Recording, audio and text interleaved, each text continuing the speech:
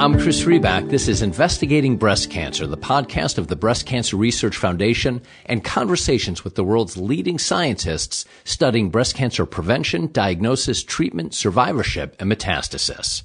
How should we, patients, families, doctors, consider the careful balance in identifying patients who might benefit from less rather than more therapy?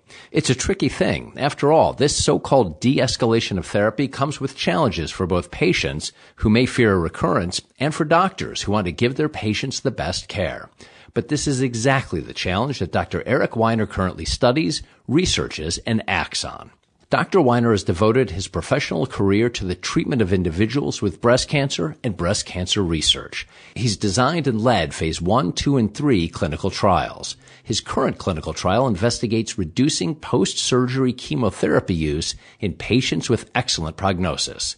This study will lay the groundwork for a large international trial aimed at reducing chemotherapy use in patients with good prognosis. And as compelling and significant as the work he does is, as you'll hear, Dr. Weiner's personal story is also compelling and provides some context for how he thinks and who he is. Some background. Dr. Weiner is a professor of medicine at Harvard Medical School and, among other roles, Chief Clinical Strategy Officer, Chief of the Division of Women's Cancers, Chief of the Division of Breast Cancer Oncology Center at Susan F. Smith Center for Women's Cancers, and the Thompson Senior Investigator in Breast Cancer Research at Dana-Farber Cancer Institute. He also is a member of the BCRF Scientific Advisory Board and has been a BCRF investigator since 2003. Beyond these roles, Dr. Weiner earned the 2019 Jill Rose Award for Scientific Excellence, as well as the 2019-2020 Westchester Women's Award in honor of Marla Mellman, about whom I'd like to add a personal note. I know that most of the incredible listeners of this podcast have a personal connection to breast cancer. Many may have lost someone they loved. Among my connections was with Marla, a wonderful friend and better wife and mother to John and their 3 girls. I'm honored to present this conversation in her memory. Before the conversation, though, an ask from me to you. I hope you like these investigating breast cancer conversations, and if so, I'd appreciate if you'd take a moment, go to iTunes, and if you're so moved, leave a 5-star review. The ratings really matter. They go a long way to helping other people find the podcast.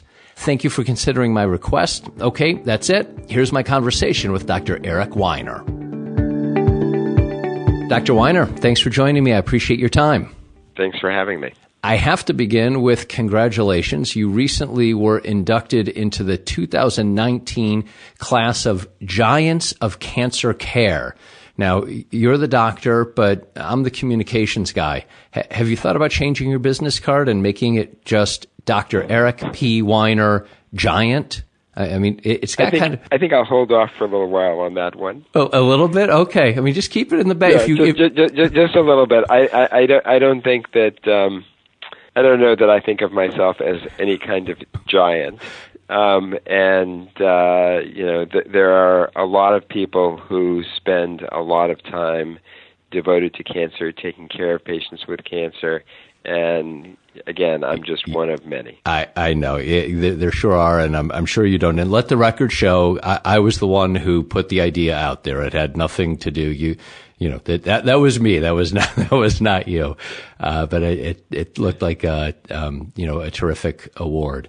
And we're not here, of course, just to talk about your awards, but I want to talk about another one, but not because of the award, but because of your lecture. And the lecture there that you did, I think in getting to read about you and learn about the work that you've done and frankly, who you are, I think that lecture gets to the heart of your work and your approach. So you were the 2018 recipient of the Brinker Award for Scientific Distinction in Clinical Research, and very often researchers earn this. It's a prestigious award, and they discuss breakthroughs in new aggressive treatments, new drugs, new ways to actively attack cancer.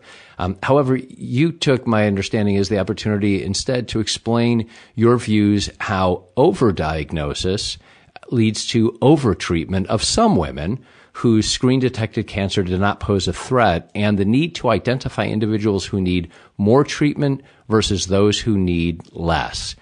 Explain that to me. So when I think about the challenges in breast cancer in 2019, in sort of big terms, yeah, I think of three major challenges.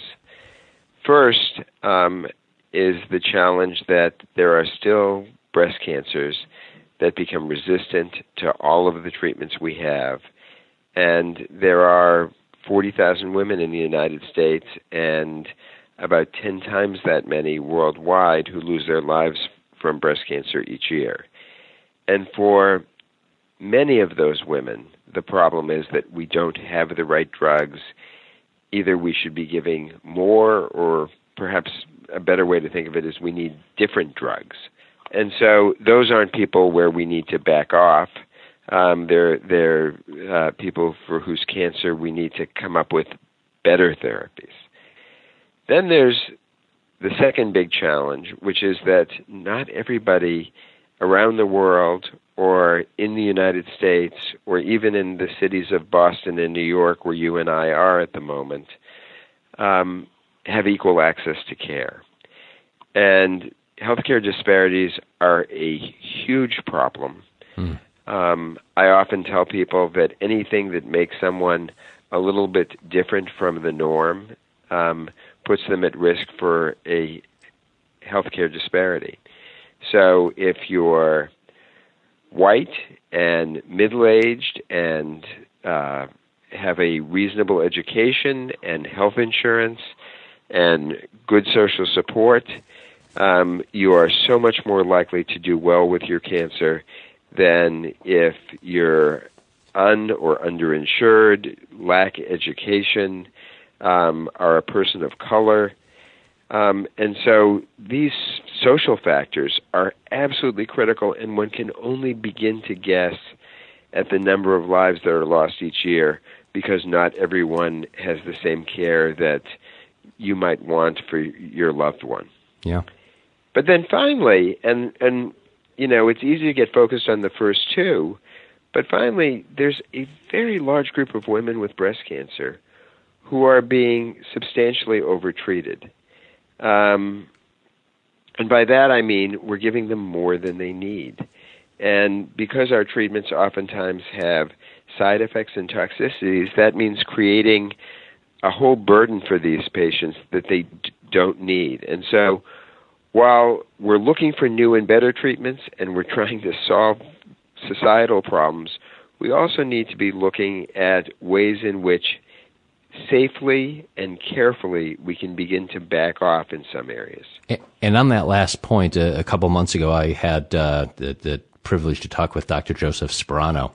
And I know that his TAILOR-X study, the largest breast cancer treatment trial ever conducted, showed no benefit from chemotherapy for 70% of women with the most common type of breast cancer. On that last point, are you referring necessarily specifically to TAILOR-X or that study or that plus other studies that have been done? So I gave a lecture yesterday morning about this same subject, and TAILOR-X was one of the two examples I used. Right. Just to be clear, this was 70% of patients who had node-negative estrogen receptor-positive breast cancer. Yes. Because there still are many women with estrogen receptor-positive breast cancer who, either because they have multiple positive lymph nodes or because they have a slightly different subtype of their cancer, may need chemotherapy. But the study did definitively identify a very large group of women for whom we just don't need to give chemotherapy because not only do they have a very favorable prognosis without it, but we can't even make that favorable prognosis any better by giving it. This is about the point in a conversation where I would normally dive right into your current research.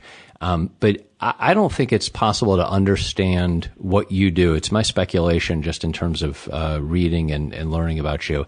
I don't think it's possible to understand what you do and why you do it without understanding who you are. So can we dial back the clock just a little bit?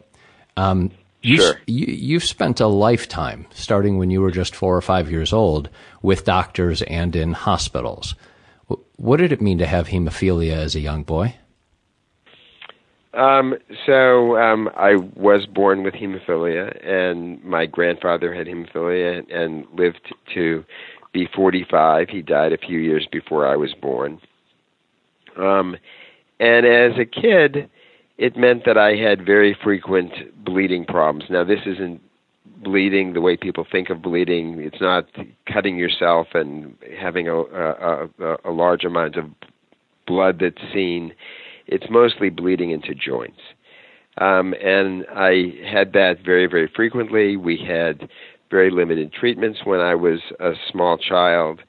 And I used to miss school about a third to a half of every year because I was either having or recovering from some bleed in some joint. And in truth, I couldn't do very much physically. I couldn't participate in sports. And I had a relatively limited early childhood until I was about 11 or 12, when some new treatments came out that involved taking an intravenous injection every other day. And these were factor VIII concentrates that essentially made me into a much more normal kid. These factor VIII concentrates were made from human plasma, but what was somewhat unique to this product was that they would be made in huge vats, and in any bottle that I received that then had to be reconstituted, there was blood from about 10,000 different people.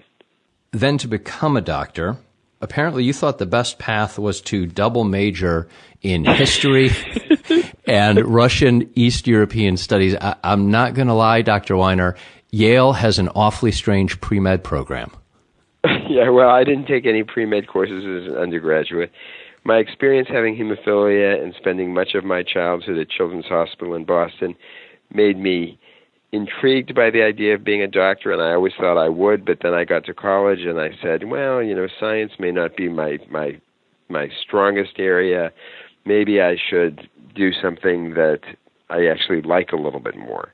So I studied history, and then I studied Russian history, and much of my interest in Russian history also came from the fact that the son of the last Tsar of Russia actually had hemophilia. So I, sort of had a personal interest there too.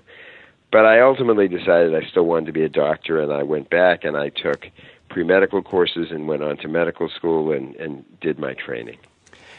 And the understanding that you had, I think, as a child with, in the positive impact that factor VIII made, you also know what it's like to live with a life-threatening disease, as well as the power of scientific research, discovery, and medication, don't you? I do, although, I'll tell you that when I was in medical school, I was driving in a car with a friend, and she said, your hemophilia isn't really an issue anymore. You seem totally normal. And I said, yeah, I'm pretty lucky. I said, but you never know what it's going to mean to inject this stuff into your body every other day for years and years. And, what ultimately happened, as happened to virtually everybody with severe hemophilia in the late 70s and 80s, is that, again, like everyone else, I contracted HIV. As you think about your approach to medicine and other of your colleagues' approach to medicine, do you feel like because of your history you come at it differently? Do you have? I mean, you've got to have a different set of eyes. You've been on both sides of it since you were 4 or 5 years old. Yeah, well, I do. And, my medical history, which we don't need to go into all the details, but became even more complicated over the next 20 years. And I often say I'm the poster child for scientific advances and what they can bring and complications of therapy and what our treatments can cause. Because I, over the course of the past 20 or 30 years, have benefited from the dramatic advances in treatment for HIV, which are really sort of incredible, but also some complications from the therapy that led to additional problems and some surgeries and all sorts of things. Yeah.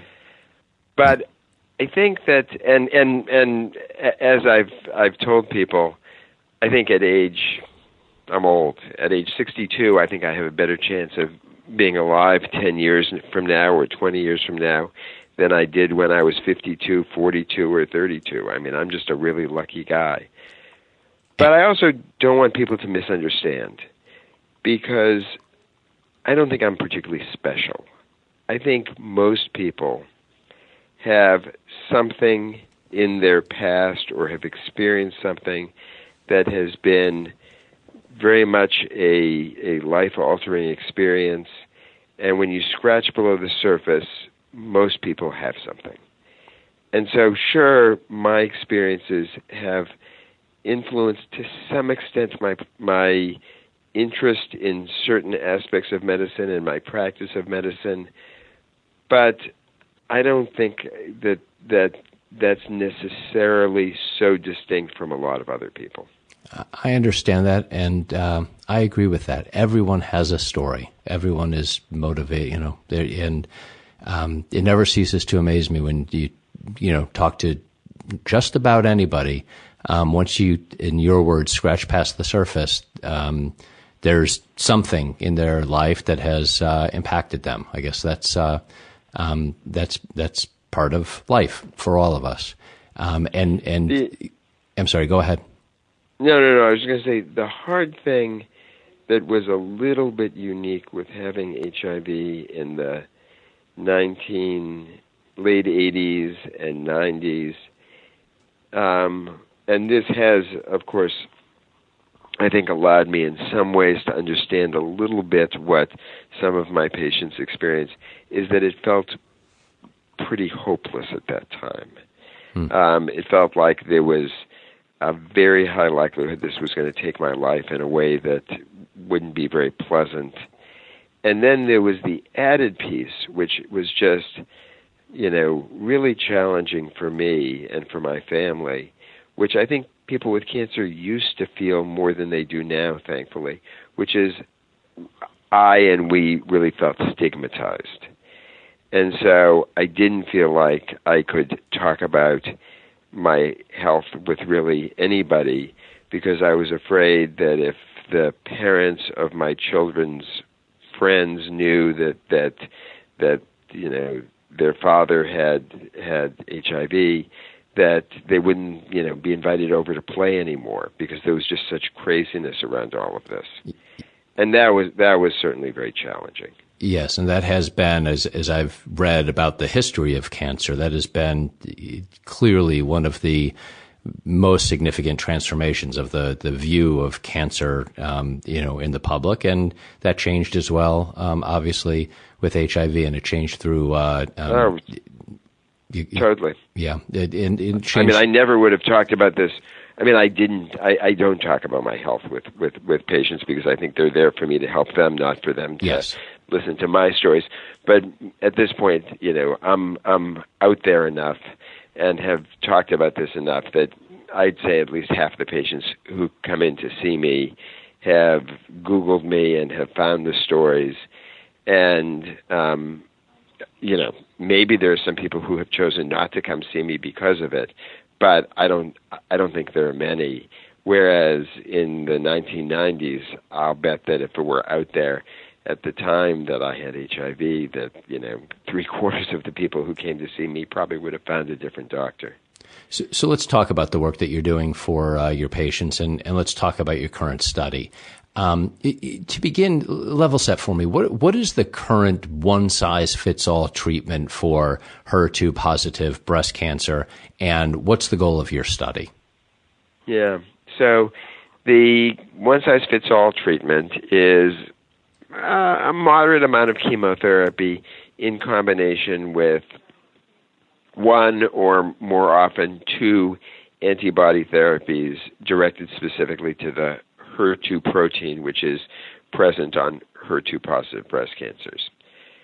What our study does is it takes advantage of work that's been done over a number of years that suggests very strongly that if you give a patient treatment before surgery, either with treatment for HER2-positive breast cancer or treatment for triple-negative breast cancer, whatever the treatment is, if a patient's cancer goes away entirely with that course of treatment, and when you do surgery you find no cancer whatsoever, that patient turns out to have a very, very favorable prognosis.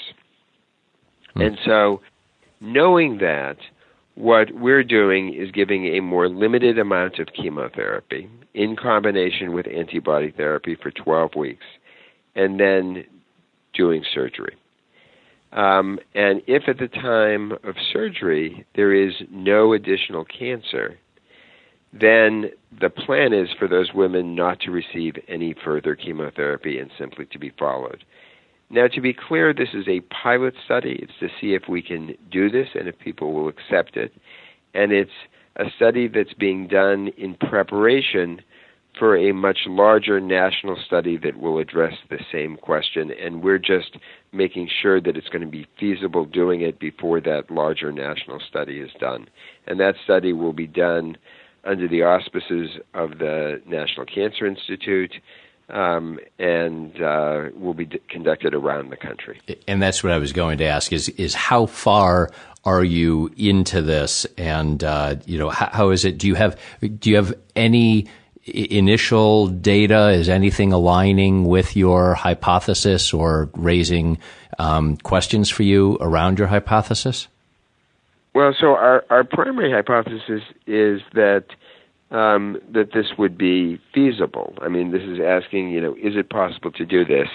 And my preliminary answer would be yes. The study that we're doing, very, very much with support from the BCRF, thankfully with support from the BCRF, is a study that will involve 117 women. To date, in the past 6 months, we've enrolled 47 women, so we're almost halfway in a very short period of time. In fact, I got a message from our IRB, which stands for our Institutional Review Board, telling me that we had a study that was enrolling more quickly than most studies. Usually the problem is they enroll too slowly. Wow. And just wanting to check with me to make sure that it was okay. I said, yeah, it's great. Yeah, those are the problems you want. Right. And, it appears that about as many women are having all the cancer go away as we would expect. People who have all the cancer go away are then, as we predicted, with their doctors choosing not to get additional chemotherapy.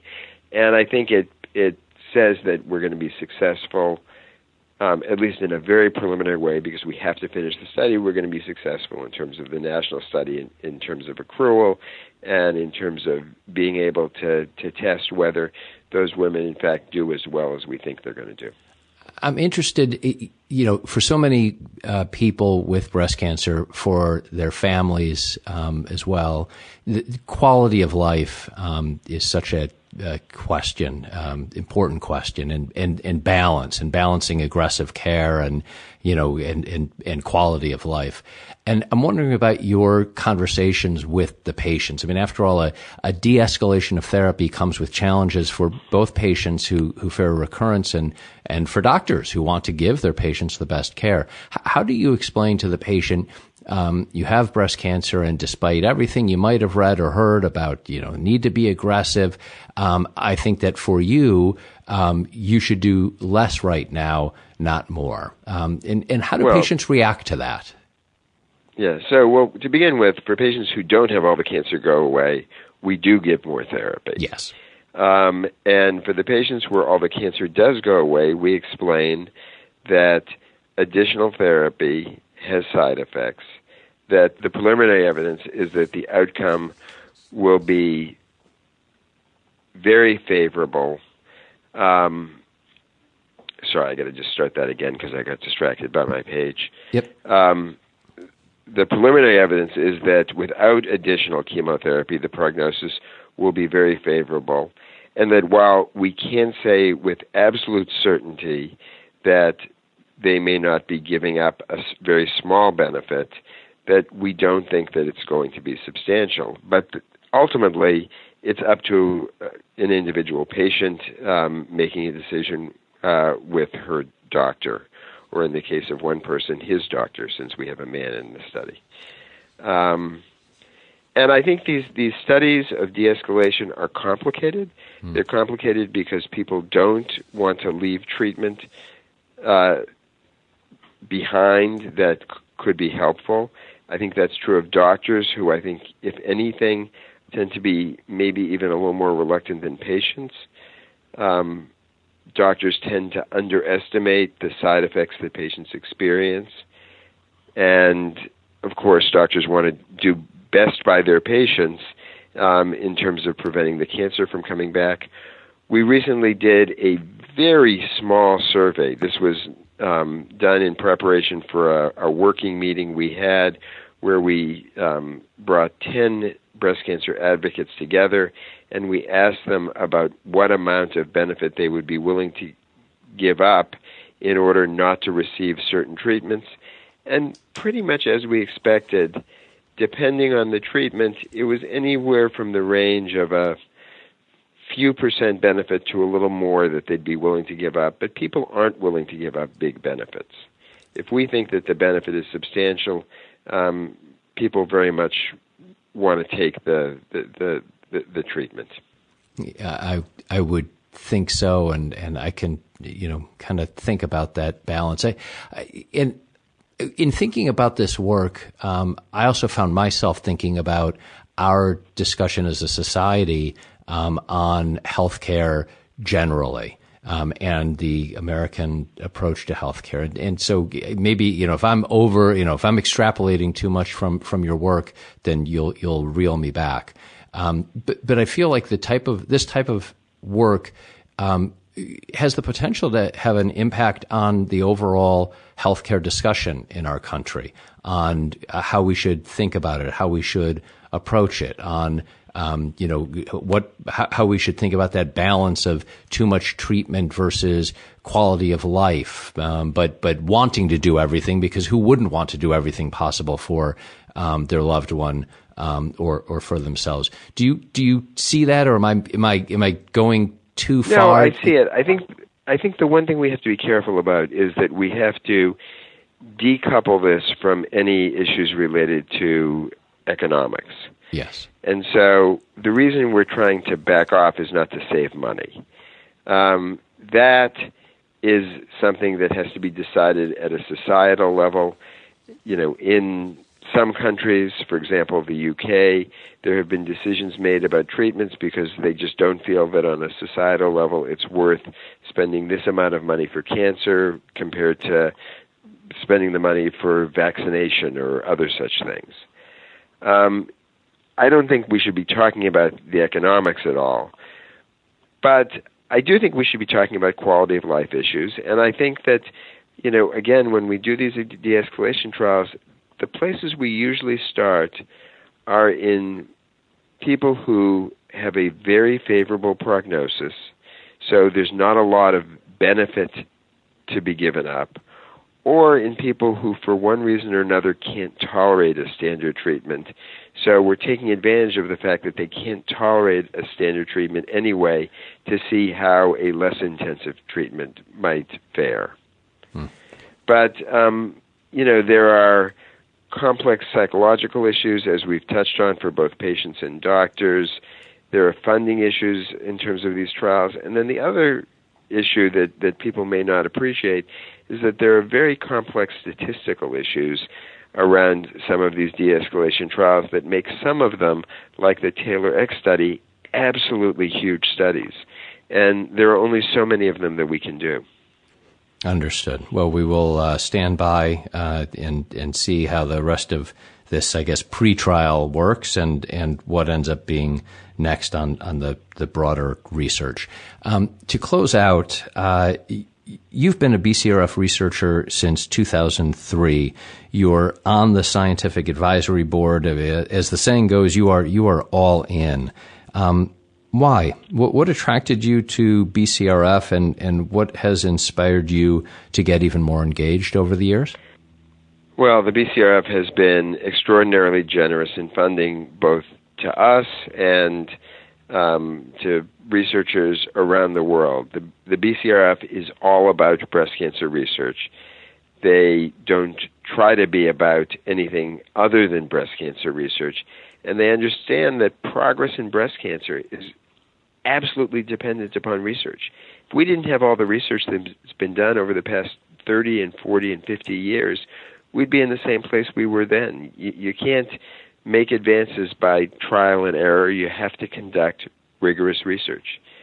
And the BCRF has been amazing in terms of its ability to raise funds and then distribute them nationally, internationally, and across an incredibly broad array of researchers, recognizing that it's truly going to take a village of very different types of scientists and clinicians to solve the problem.